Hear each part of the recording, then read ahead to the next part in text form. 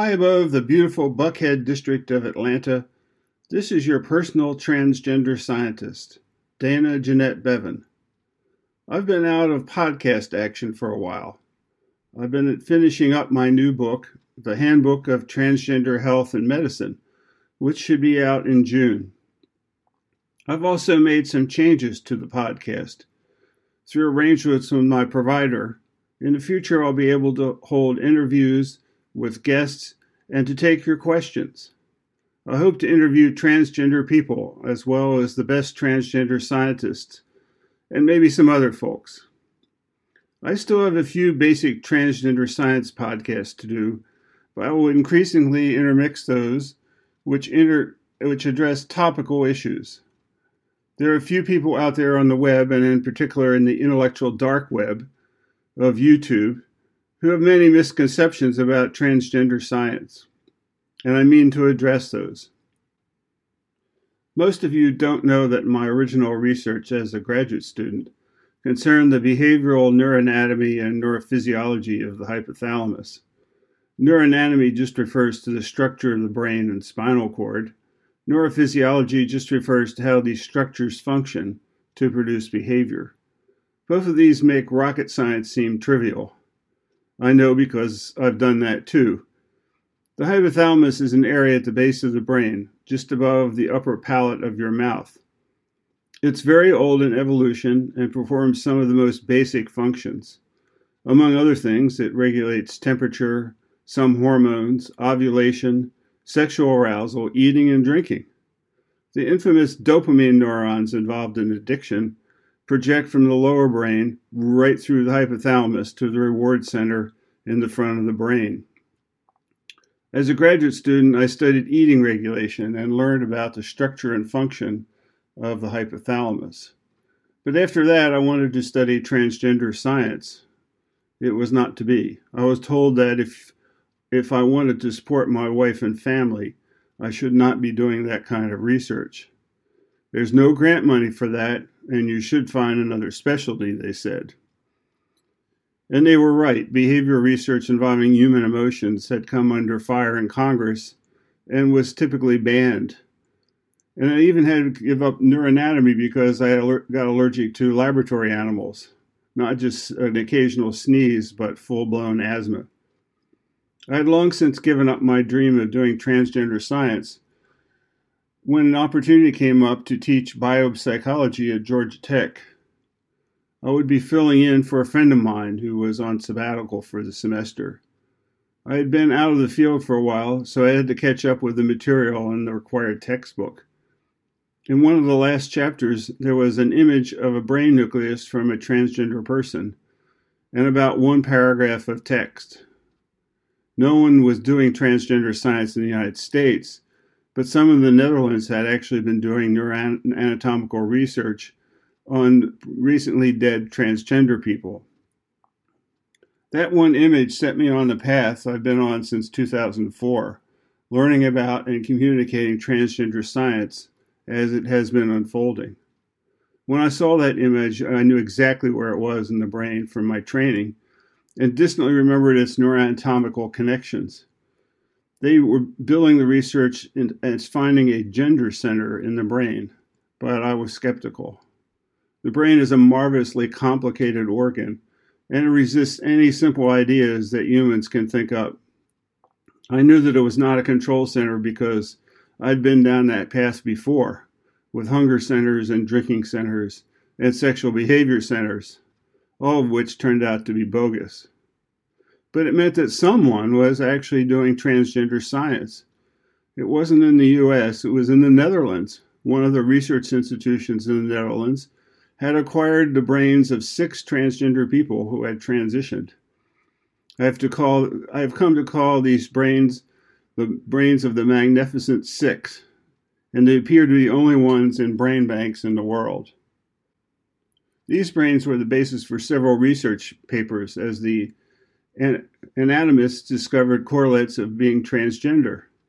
They would look all over the brain, counting cells and measuring various structures and attempting to find structures that were different in transgender people versus non-transgender people.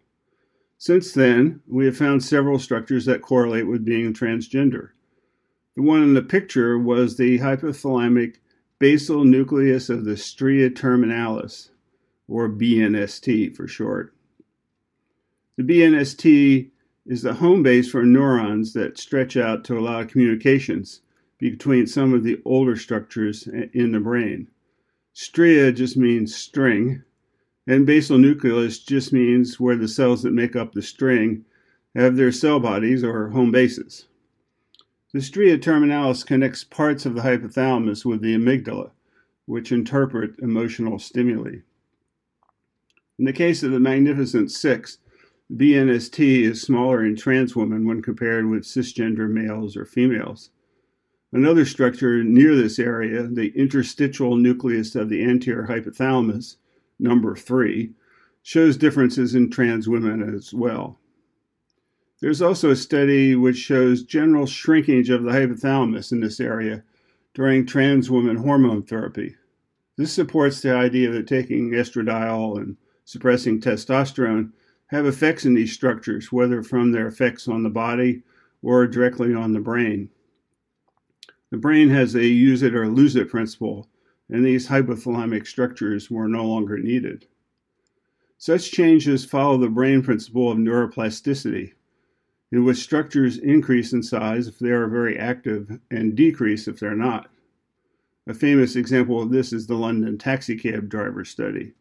In this study, an increase in the size of the part of the brain that stores geographic information was noted for taxi drivers who were cramming and studying the London roadways to get their license to drive.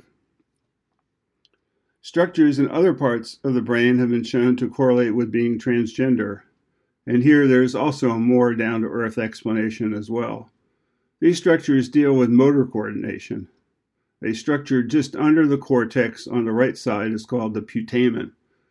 That is staged right as you face outward.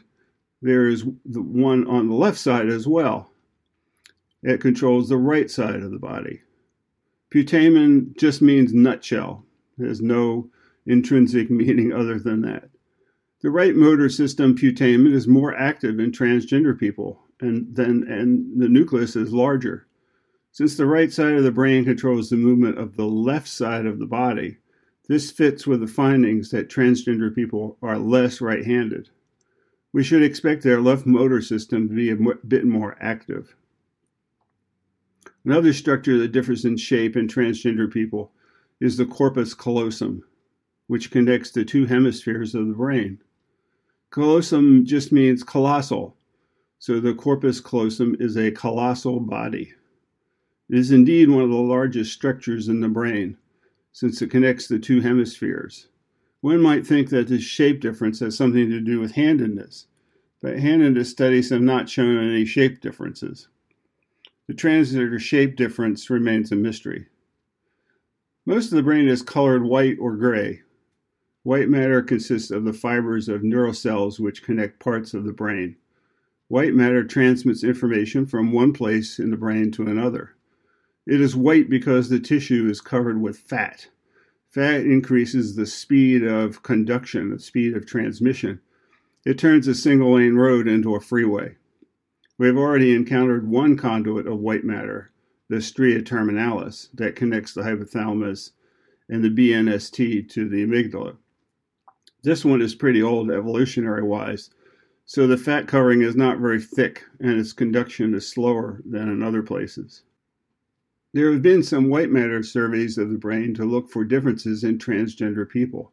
We now have the ability to observe the action of these white matter conduits in live subjects using a variant of the magnetic resonance imaging that detects water molecules and their movement. White matter shows up differently from the rest of the brain compared with so-called gray matter, which are mainly cell bodies and are home bases for the white matter connections, as we saw with the BNST. Anyway, there are two white matter areas in the brain that light up in transgender people more than for non-transgender people. There's the corticospinal tract that leads from the cortex to the spinal cord, which is involved somehow in involuntary movement. It's a mystery why that should be so. The other area is called the insula, and its functions are even more mysterious. It's been peripherally linked to emotion, addiction, consciousness, and feelings of certainty. Its role in addiction has largely been ignored because it's not in the main dopamine network. Since people are alert and awake during MRI exams, it's possible to present stimuli and observe the results. There are several pathways that respond differently with transgender people compared with non-transgender people. One type of stimulus that was used is called pheromones, those chemicals that direct animals and maybe some people to perform certain behaviors. Both adolescent trans girls and trans women have responded differently from males in these tests. The presence of different anatomical and functional mechanisms associated with being transgender is consistent with my four-factor theory of being transgender, which I've talked about in previous episodes. If genetic gender predispositions exist, then they should show up as brain structures and mechanisms. Finding brain structures and mechanisms that differ for transgender people supports the idea of a genetic gender predisposition in the four-factor theory. The predispositions are the result of genetic and epigenetic factors that result in differences in brain anatomy and neurophysiology. We have found differences in various places and actions of the brain and are likely to find more, indicating that there is no gender center per se. The original interpretation of the Netherlands neuroanatomic studies, touted as finding a gender center, were wrong, but they were a step in the right direction.